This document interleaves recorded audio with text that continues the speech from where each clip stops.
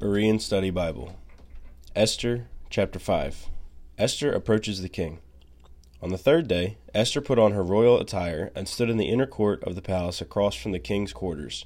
The king was sitting on his royal throne in the royal courtroom, facing the entrance.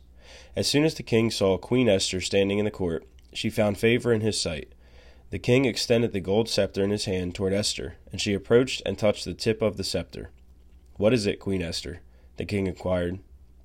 "What is your request? Even up to half the kingdom it will be given to you." "If it pleases the king," Esther replied, "may the king and Haman come today to the banquet I have prepared for the king." "Hurry," commanded the king, "and bring Haman, so we can do as Esther has requested." So the king and Haman went to the banquet that Esther had prepared.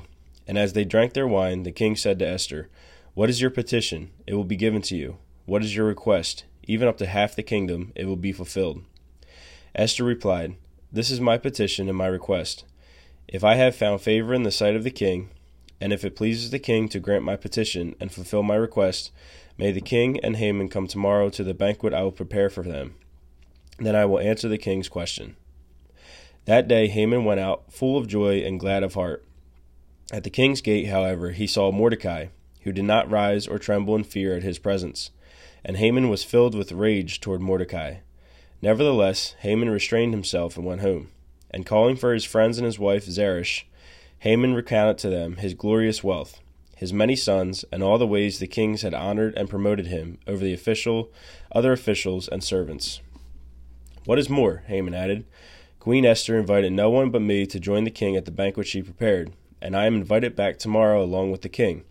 Yet none of this satisfies me as long as I see Mordecai the Jew sitting at the king's gate." His wife Zeresh and all his friends told him, "Have them build a gallows 50 cubits high, and ask the king in the morning to have Mordecai hanged on it. Then go to the banquet with the king and enjoy yourself." The advice pleased Haman, and he had the gallows constructed.